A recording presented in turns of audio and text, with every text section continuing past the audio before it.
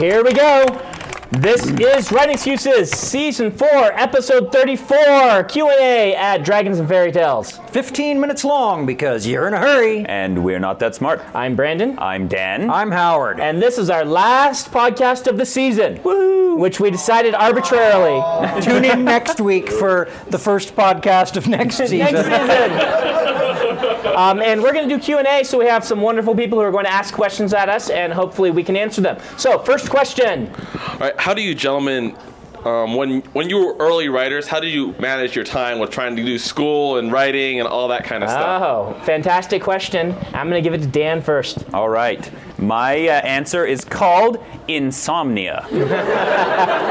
People who sleep at night, I don't know how you people get anything done. I basically wrote 6 novels between the hours of 10 p.m. and 2 a.m. over the course of several years because that was the only time I had. But since I never sleep anyway, it worked out really well for me. You kids and your TV and your video games and your other sorts of activities. Yes, Howard started writing before there was pastime. I actually just gave up a lot of that. I was putting in a 60-hour work week at Novell and another 20 or 30 hours working on the comic. And there's no time for television. I've found for a lot of writers, what they suggest is you really need to actually make a goal, and you need to set time aside and say, this is the writing time. Yeah. And you'd be surprised at what you can do even with doing that twice a week. If you can give yourself 3 hours twice a week, you'll have a novel in a year. If you're, depending on the length of the novel. And so if you can do something like that, or if you can just give yourself 4 hours on a Saturday, every Saturday, 4 hours, and you just have to make that the time, and you maybe go somewhere. Go to the library, get away that you are actually going to do your writing space. Yep. And that's the best advice I can give. I actually probably shouldn't give advice on this because I did this while I was working a graveyard shift at a hotel. And I just wrote at work. And I was single, and a lot of the time I was out of school, and it was just pretty easy to manage. So. Now, here, I did a blog post on this a few weeks ago, and I am totally fine with recycling my blog posts here. Writing excuses, all new content, all the time. I know none of you read my blog anyway. Even though, as we learned last time, it will save the world one day. When you don't have time for something, that is not an issue of scheduling, it is an issue of values. It is because you have chosen that you value something else more. And oftentimes that's a legitimate choice. Work and school and having enough food to eat is probably more important than writing. But things you can give up, like TV and video games and whatever else you do with your time, if you value writing more, you have to give some of those things up. All right, question number 2. Wait. Oh, producer Jordo has declared. Okay. What is the process that you should go through trying to get published for the first time? Okay. Basics of process you should go through to get published the first time. We get this question a lot, but it's a good one to keep repeating answers to because new writers need to hear it. Mm-hmm. Dan, do you want to handle this one? Okay, Step 1, write. All the time. Write a book, write many books, just keep writing, always be writing. Step 2, always be submitting. As soon as you finish a book, find an editor you think would be good for it, an agent that you think would be good for it, and send it off, and then start writing something new. Right. And don't treat rejections as non-validation. Mm-hmm. Now, that's just the beginning, though. Research the publishers, research the editors who work at those publishers, see if you can find their blogs, if they have them, to get a feel for their personalities.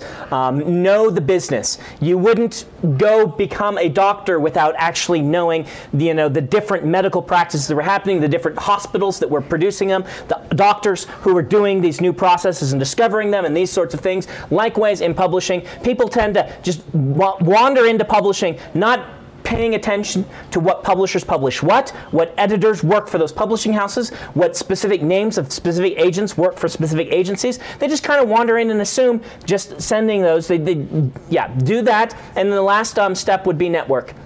Try and go to some of the conventions and conferences where you can meet some of these people and talk to them in person. Yeah. That's the short version. Really good books get rejected all the time because they've been submitted to the wrong person. And so that's why you need to do your research and find the right person, and you need to just keep submitting over and over and over and over again. Really good doctors don't go into practice because they're still using leeches. I know. All the time. I love those guys. All right, third question. When you have a team in your story, what kind of things can you do to show like different dynamics within the team and cohesiveness and problems that they may have? Okay. Sorry, positioning the heads in different locations in the panels I've been drawing it all week. I've been doing a team scene where different people are doing different things, and I need to show these roles, and positioning the heads in different places in the panel and shifting that is far more important than anybody else thinks. This is drawing excuses. First step I would say is make sure you keep all the members of the team distinctive. All right? And to do this, I would try to give them as many of each of these as you can, a distinctive visual cue. So when you describe them, this character always, this is something distinctive about them that's a tag. A distinctive dialect cue, dialogue cue. The things they talk about, the way they talk is distinctive to them. Give them distinctive motivations. Everyone on the team wants the same general goal, but then each of them should want a few different things that the others don't want, or maybe opposed to what the other ones want. And each of them have a distinctive role and job. They've got to be, someone's. And so the main purpose here is to keep them distinct in the reader's mind, and then from there you can have wonderful complex dynamics. But if people are forgetting, which one is which, and that's a lot more bigger of a problem. A lot more bigger. That's a much larger problem than new writers seem to expect, because you know them all intrinsically, because you've been working with these characters for years and years or months, and you have them all diagrammed in your head, but you haven't conveyed that yet to the reader, so they're not going to remember. Orson Scott Card says give them all a very different name also to keep them distinctive. And I will second all of that. I think it's great. And this is something that new writers are often reticent to do because it feels like you're stereotyping them. Because you're making one of them the old guy and one of them the woman and one of them the black guy, and you don't want them to be pigeonholed like that. You don't, but you still need those cues so that the reader can very, very quickly tell who they are, and then get into the depth. The other thing to keep in mind is that anytime you're writing a scene with all these people in it, the scene needs to be like any other scene in that it has to fulfill several functions at once. And one of those functions is defining these characters. Another function is moving the plot forward. Another function is defining some of these subplots. And if you put defining the team members as one of the goals, and then you have them helping drive forward the conflict, the action, whatever, that'll probably help you keep them in line. Okay, we're going to pause for an advertisement right now. This episode of Writing Excuses has been brought to you by a world of broken rock in which a man stands on a shattered plane wearing powered plate armor and an awesome sword. That's right, The Way of Kings by Brandon Sanderson, which is not half so corny as I made it sound. I totally loved this book, and you will too. It's available in stores tomorrow, August 31st. Go buy it. And back we come. Question number 4. If you have characters who, after they die, they respawn a few minutes later, how do you keep readers from getting dull to just these characters respawning? I'm going to expand that question to how, when you have characters that death is not a problem for them, which you may have if you're having characters who are ghosts, which I've read books about, or if you're having a character such as someone like Superman that's like dying. This character's not going to die. How do you make tension? How do you make the scene work? Howard. You know what? I remember a scene in was it the Sixth Day, where these guys can be cloned over and over and over again, and the guy has just been grievously injured, and he looks down. He knows he can be cloned. They're going to fix it. He looks down, and he's incredibly frustrated that one of his boots is now gone. These characters may have other things that are important to them. Maybe when they respawn, they've lost some memories. Maybe when they respawn, it costs something. Okay, that's a good answer. Is think about your magic system and maybe add a cost on top of it.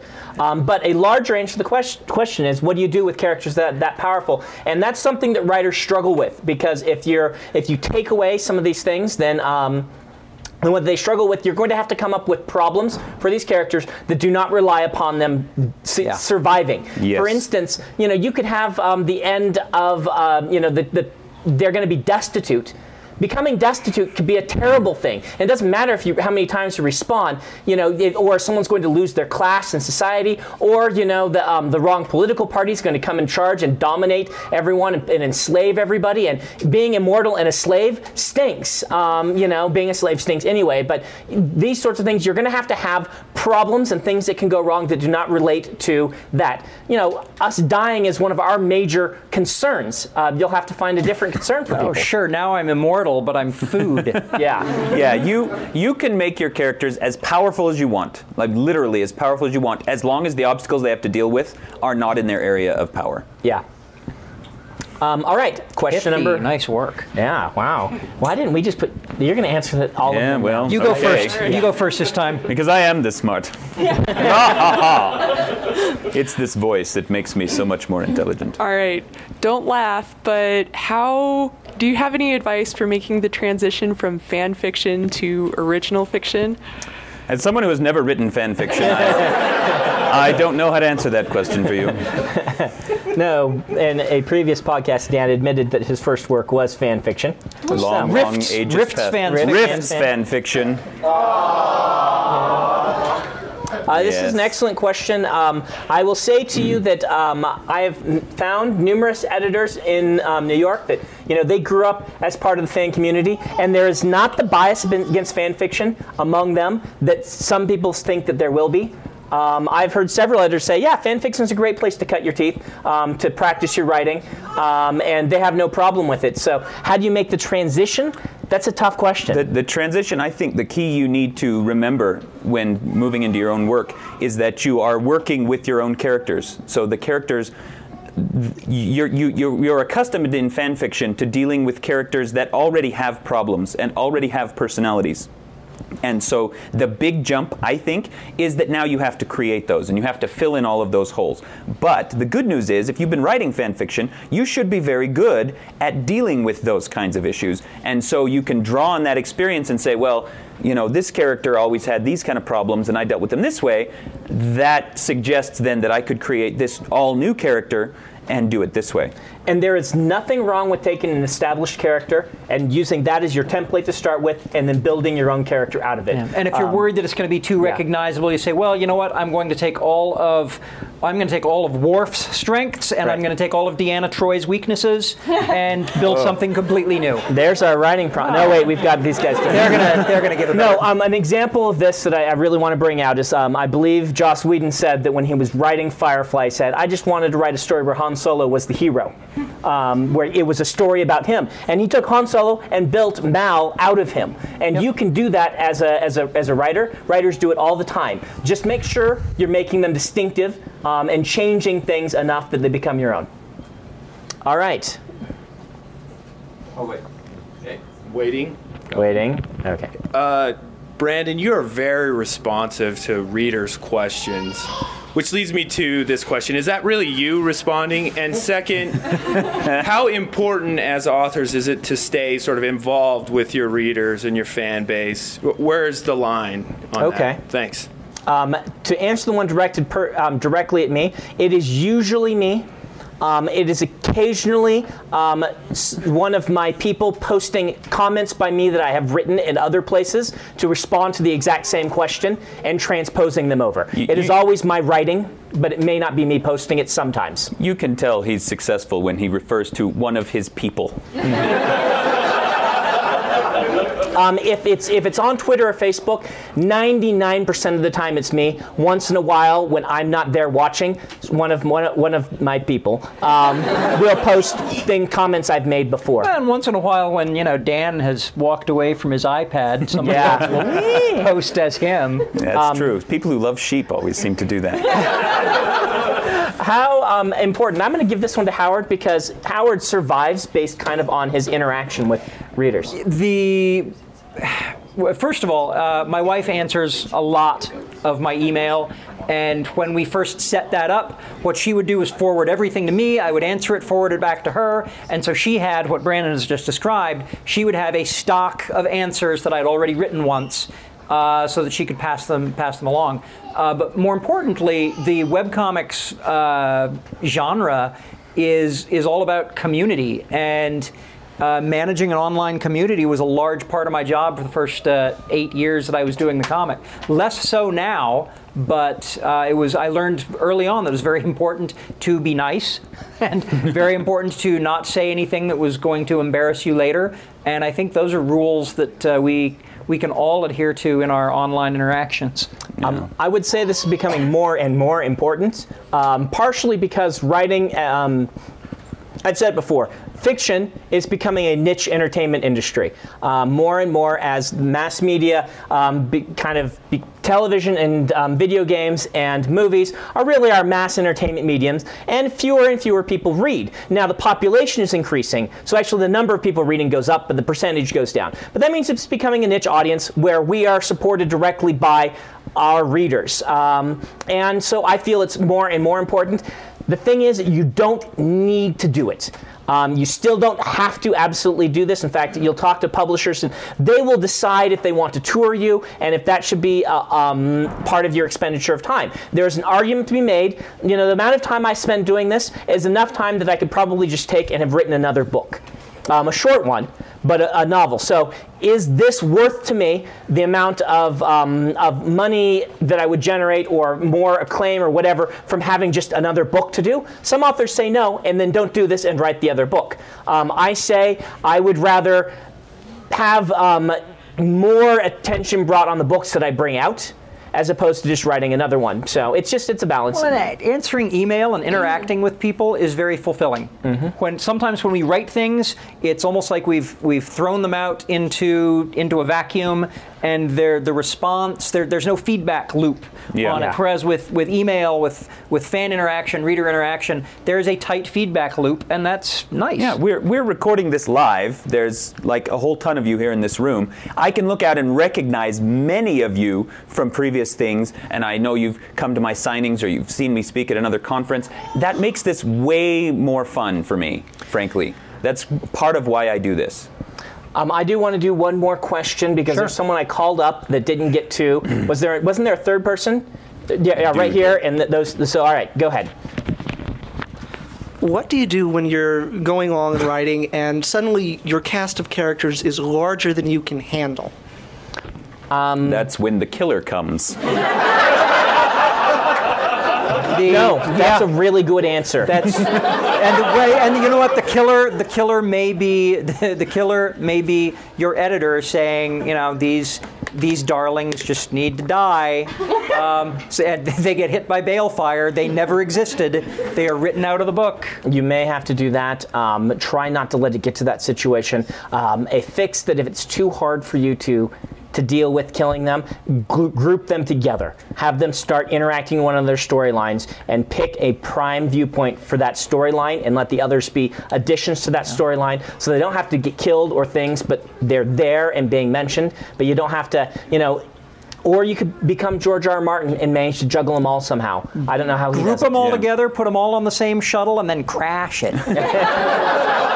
And honestly, though, killing one or more of them off, like actually in your book, is a great idea because you obviously don't need that many characters, and it will help raise the tension for all the rest of them. Maybe I shouldn't say this, but I think, didn't you once come to me, Howard, and say, man, my cast is too big and a lot of them are too alien. It's hard to draw. Yes, it's time for some of them to retire. It's time for some of them to retire, and that's exactly what they did. And it became a plot point. I hung a lantern on it and moved on, and it was fun. All right, we're going to go ahead and let Red Shirt Lady ask her question, and then we'll be done. Hi, Red Shirt Lady. For those of you not benefiting from the video, she has a red shirt. See, that's implied.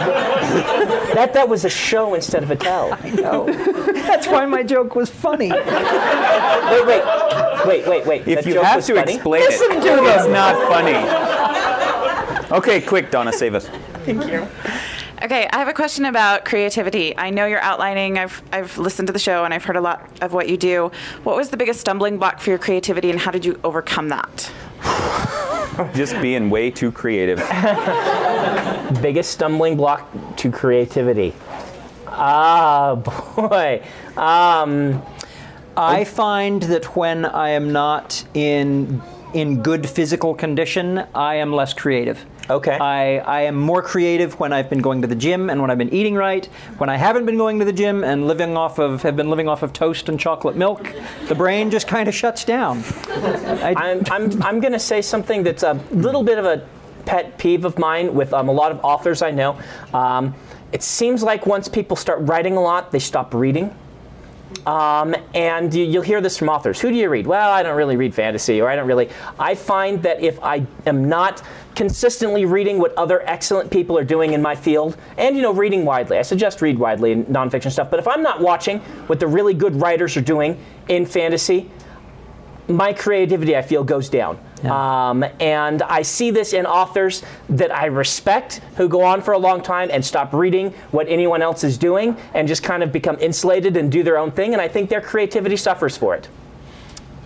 I agree. All right, we have the A-Team, a trio of wonderful people that I've known for quite a long time, are going to give us our writing prompt. Go for it, Austin. Okay. You walk out of a bookstore to a torrential rain, and Howard attacks you with the power of thunder. And lightning? Little did we have to expand on that. Thunder is his pet cat. I get a kitty. This has been Writing Excuses, and we went way too long. You're out of excuses. Go write. Thank you for another wonderful season.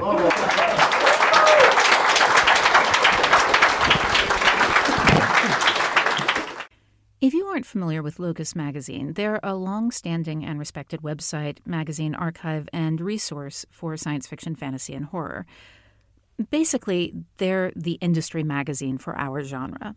They also run the annual Locus Awards, a top-tier award that recognizes new, diverse, and excellent voices in speculative fiction. They tell the storyteller's stories through author interviews, book reviews, curated reading lists, international industry news, obituaries, and more. Locus has meant a lot to me, both personally and professionally.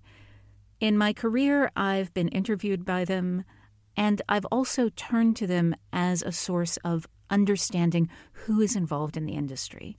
Locus is holding their annual fundraising drive to keep their doors open, lights on, and future bright. I'll be contributing to their crowdfunding campaign by donating a cut scene, some original art, and a couple of other things like, do you want to do a one-on-one chat with me? So join me in supporting Locus.